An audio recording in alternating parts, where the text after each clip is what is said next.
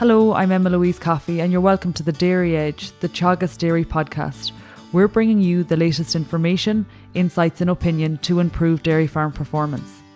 On this week's episode, with policy dictating a reduced nitrogen allowance on farms, Deirdre Hennessy provides mitigation strategies to maintain grass growth while spreading lower levels of chemical nitrogen. The first thing is the European Union set out new targets last year in the Green Deal in fertiliser use on agricultural land across Europe. And the target there is 20% reduction in fertiliser across Europe. Now, what that will translate into for Ireland, I suppose, still has to be ironed out or determined. But certainly from a European Union point of view, there is going to be a requirement for a reduction in fertiliser. Another issue specific to Ireland is this year we have to renegotiate the nitrates derogation, again with the European Commission, and there's going to be big pressure on Ireland to reduce nitrogen fertiliser as part of that derogation. And this is all linked to water quality. And there has been some deterioration in water quality, though, you know, in comparison to Europe, we still have quite good water quality status, but I suppose we want to maintain it. And, you know, there's all the other issues around climate change, and there are targets in the government climate action plan around reducing fertiliser with, for example, white clover. And then I suppose farmers must be mindful of the image of farming by the wider public.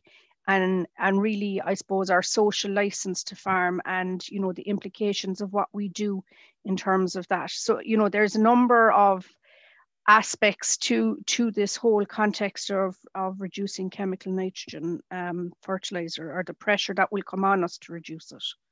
And if we consider the implications from a productivity perspective, Deirdre, all other things being equal, if you reduce chemical nitrogen, you would expect to see a reduction in grass production.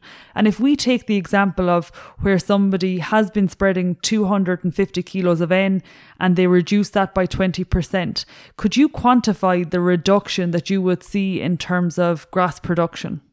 Yeah, that's a good point, Emma Louise. So yes, last year a number of Teagasc researchers were involved in looking at this exact thing and to see what a 20% reduction in fertiliser or a 50 kilo reduction in fertiliser application would mean in terms of herbage production at farm level. And we used the most grass growth model as well as a range of production data, grass growth data and so on to estimate this.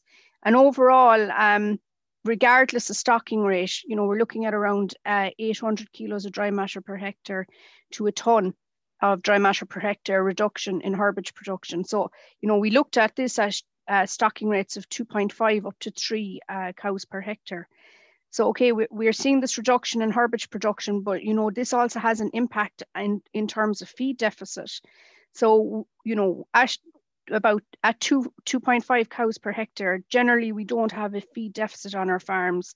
We can grow enough grass to feed the cows across the year and enough to make silage for the winter period. But if we have a reduction in fertiliser going into the system, all thing else being held the same, we're going to see an increase in feed deficit there. So, you know, feed deficit is going to increase by about 0.5 tonne per hectare, but as the stocking rate increases, that deficit increases. So up at 3 cows per hectare, you know, the deficit could be about 2.2 tonnes of dry matter per hectare. Granted, at 3 cows per hectare, there's probably already a deficit of about 1.5 tonnes, but, you know, that's going to increase. So if we change nothing else and we have a reduction in fertiliser nitrogen allowance, we're going to see a reduction in the amount of grass grown and available for utilisation, either under grazing or as silage on our farms. And looking then to that deficit, and, you know, 3 cows per hectare is probably a standard enough stocking rate on a lot of farms when we look at the milking platform alone. Now, I know that, you know, silage often comes from other places, but like, have you any suggestions or solutions as to how farmers can mitigate that deficit that you're talking about? Yeah, So there's a few things they can do, Emma Louise. I mean, the number one thing is, and everything that I'm talking about is assuming that soil fertility is right. Yet we know on a large number of our dairy farms, soil fertility is below optimum.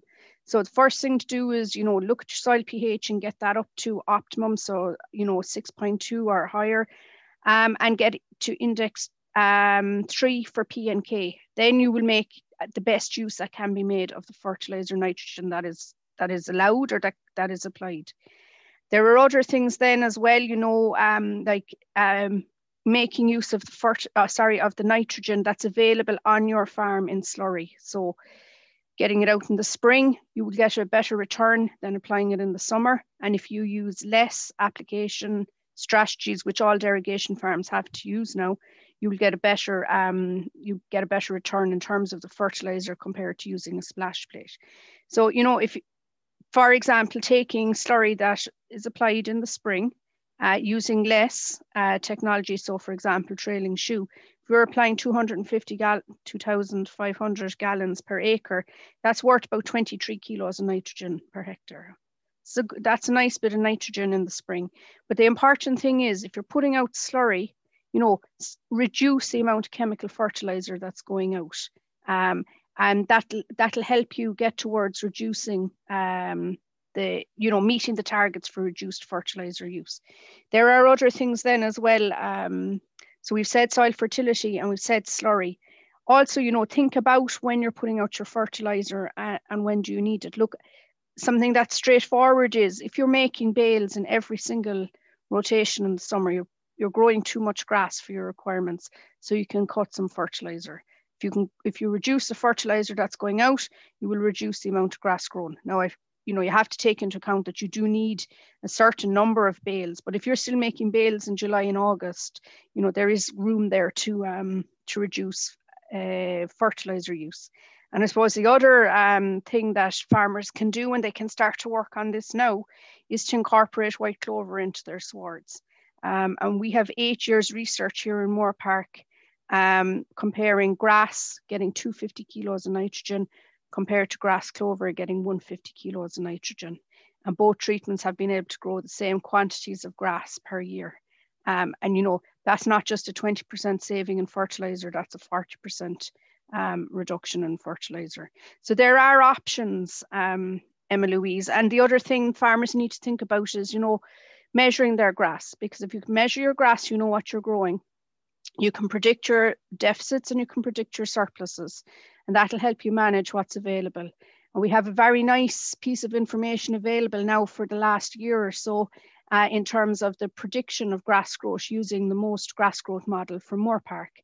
And that information is available every week through the Grass 10 newsletter, but it's also available every Sunday on the farming forecast after the 1 o'clock news on RTE1. And there you can see the prediction of grass growth for the week ahead. And if looking back, comparing the prediction in 2020 compared to the actual grass grown in 2020, we see a very close relationship between the two. And while the absolute figures might not be exactly the same for your individual farm, at least the trend will be the same. So if we're seeing an increase in grass growth, in general across the country, there will be an increase in grass growth on your farm. So you can take that into consideration as well when you're planning your fertilizer strategy for the week ahead. And increases in grass growth are driven by soil temperature, moisture availability, and so on. But also what happens in the soil if we have good soil temperatures, warm soil temperatures that are conducive to grass growth, and we have some moisture available, there is a background release of nitrogen occurring in the soil, so through soil nitrogen mineralization. So there is background nitrogen there available. So I suppose there's a lot of little things going on, Emma Louise, that can contribute to farmers mitigating against the reduction in nitrogen fertilizer. Yeah, and I think you've said a whole lot there, Deirdre, and in ways a lot of this is what we've heard before. Like it's a lot of the basics, like getting the fertility right, get the soil pH, spreading lime, a really, really cheap fertilizer type product that, once the soil pH is right, once P and K is right, the benefits of getting those to optimum, that could actually, I suppose, catch up in terms of that deficit that you're talking about from reducing the nitrogen. That's an interesting concept also that you mention in relation to, assessing the amount of surplus you have on the farm at particular times. Like it's something that, I haven't heard much before, but in terms of if you're making bales in every rotation, maybe there's too much nitrogen being spread on the farm and there's excess grass in the system. So that's something that people can monitor, over the coming months. I think the measuring grass piece is another interesting point, and maybe for somebody who isn't measuring every week, something that they can monitor there is the number of rotations that they're completing across particular paddocks, in order to put that estimation on what you're talking about. If we move on, Deirdre, and we talk about nitrogen use efficiency or our nutrient use efficiency, and it's something that's coming up more and more, but maybe for some people it's a relatively new concept or they have little understanding for it at this point. But can you give us information as to how you would calculate that for your farm? Yeah, so nitrogen use efficiency, and indeed the nutrient use efficiency for any of the nutrients that we're using on our farm. Basically, it's like a balance sheet, Emma Louise. So it's basically how efficiently we are using the nutrients coming onto the farm in terms of product going off the farm. So, what are the sources of nitrogen coming onto the farm? So this is what's bought onto the farm. So it's feed and fertilizer, and if we purchase livestock. And the nitrogen going out of the farm, for most dairy farmers, it's going to be milk and any livestock that they sell. So be it cull cows or bull calves or so on. If farmers are selling silage or, surplus grass, that also would be an output in terms of nitrogen, but, that's less common. So basically then, it's a balance between the two. So if you're importing X and you're selling Y, well, the efficiency of the use is Y divided by X. And put a figure on it, like what would you see on farms as a standard nitrogen use efficiency, Deirdre, and how would that compare to target? Yeah, so look, our colleagues in the National Farm Survey, Emma Louise, have look at this every few years, and their latest figures, which they released last year, are showing that the national average nitrogen use efficiency on dairy farms is around 24%. Okay, so that basically means that 24% of the nitrogen that is purchased into the farm is converted into product that is sold from the farm. Okay, the industry target, is around 35%. So that's 11 percentage points more than where we currently are. And I suppose, some people might say, wow, we're only at 24%. How are we possibly going to get to 35%? But look, I think there is plenty of opportunity at farm level to increase our nitrogen use efficiency. And from some work we've done in Moorepark in experiments, we could see nitrogen use efficiencies of 40 to 50+%. So it's definitely possible to achieve the target and to increase our nitrogen use efficiency. You're probably going to ask me next, Emma Louise, how we go about achieving that. And I guess, Deirdre, from the perspective, a lot of the mitigation strategies that you would have documented, will add to that. But I guess if we could focus particularly on the white clover, and, you mentioned that you've the same level of productivity at 150 kilos of N when we compare to 250 kilos. So where does that sit in relation to the nitrogen use efficiency? Yeah, so, that's really driving up our nitrogen use efficiency. It's over 55%. And look, where is that coming from? Well, as I said, we're growing the same amount of grass on the grass only compared to the grass clover. So in those grass only systems, getting 250 kilos of nitrogen, we're achieving about 40% nitrogen use efficiency. So that's a little bit ahead of the industry target. Okay. Then that's increased to 55% plus when we put the clover into the system.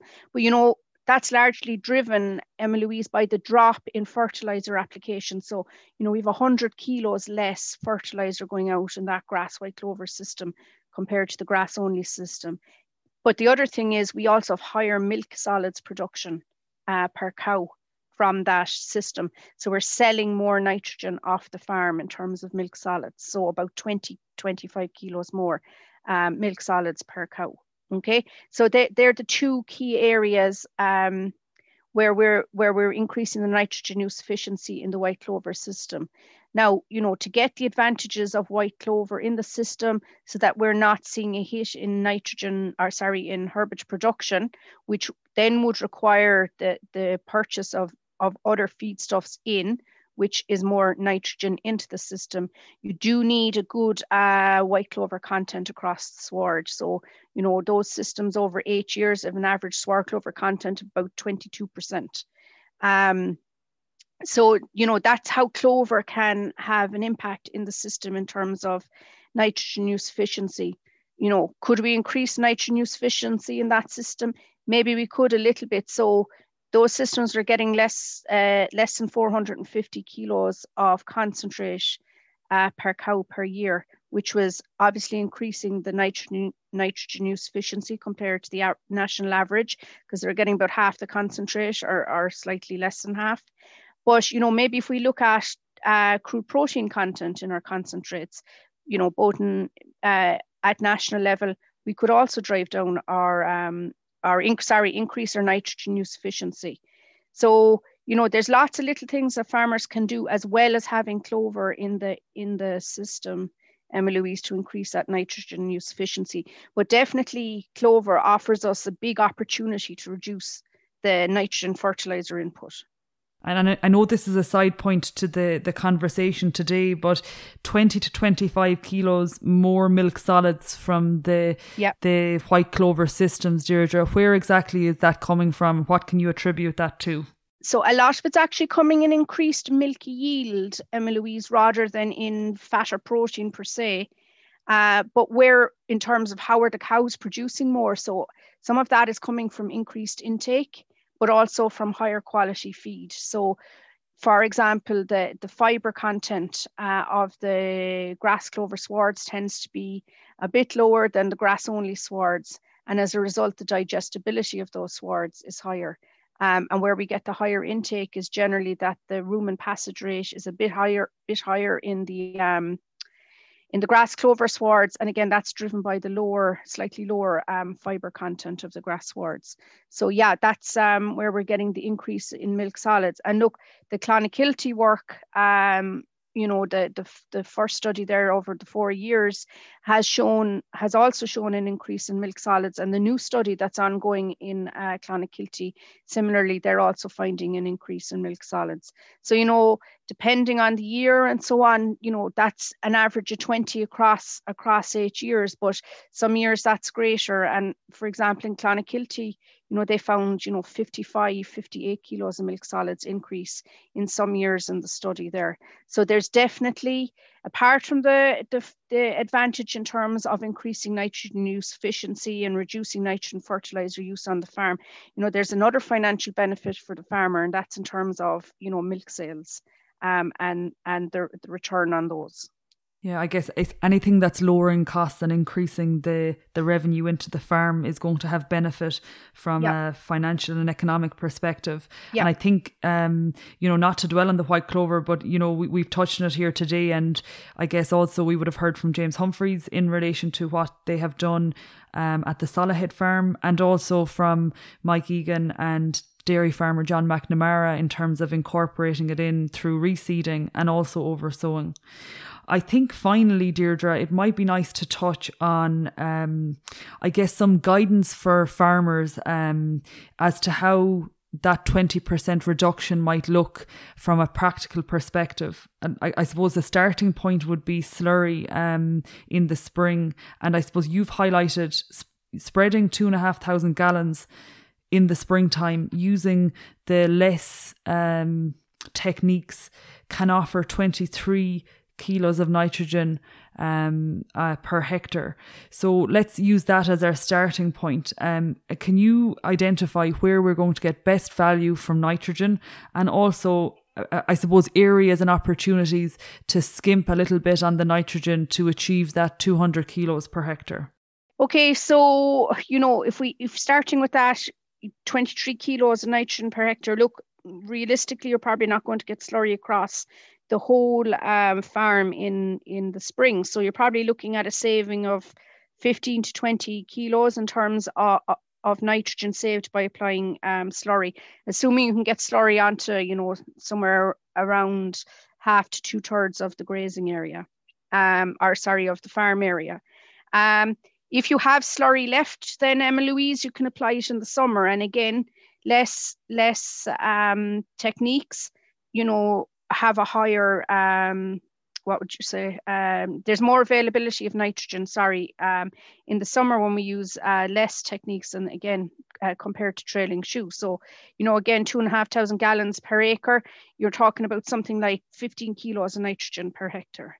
Okay. Now it's really important that if you're putting your slurry out, you are reducing the amount of bag or chemical fertilizer that's going out, because otherwise you're just putting out, extra nitrogen on top of nitrogen that's already there. And the other thing, I suppose, another way of looking at that is that if you're using less techniques to spread your slurry, you should actually be spending less money on bag nitrogen or chemical nitrogen. Okay, so that's the first thing. Then the other thing is, like we said already, to be aware of what's happening in terms of grass availability on your farm, be aware of prediction in grass growth, and be aware of weather conditions. And if you can put all those together and you have adequate grass, well, there is an opportunity, certainly I would say in June, July, August, to maybe reduce the amount that's going out in each round. I'm not saying that you don't put fertilizer out. You need some there to feed the grass, but you could reduce what's being applied. And the other thing is, Emma Louise, and I know we've touched on it already, but this now is the time you should be thinking about getting clover onto your farm, either oversowing it or including it in your reseed. And the time to be oversowing or reseeding with clover is the April and May period, and into maybe they start up to the middle of June. Okay, the reason you want to go early in the year is it allows the sward, the clover, plenty of time to establish in the sward. We're still on an increasing plane of soil temperature. You have opportunity for weed control, but most importantly, you have plenty opportunity for grazing before you close into in the autumn for the winter. So you're giving that clover every chance to establish.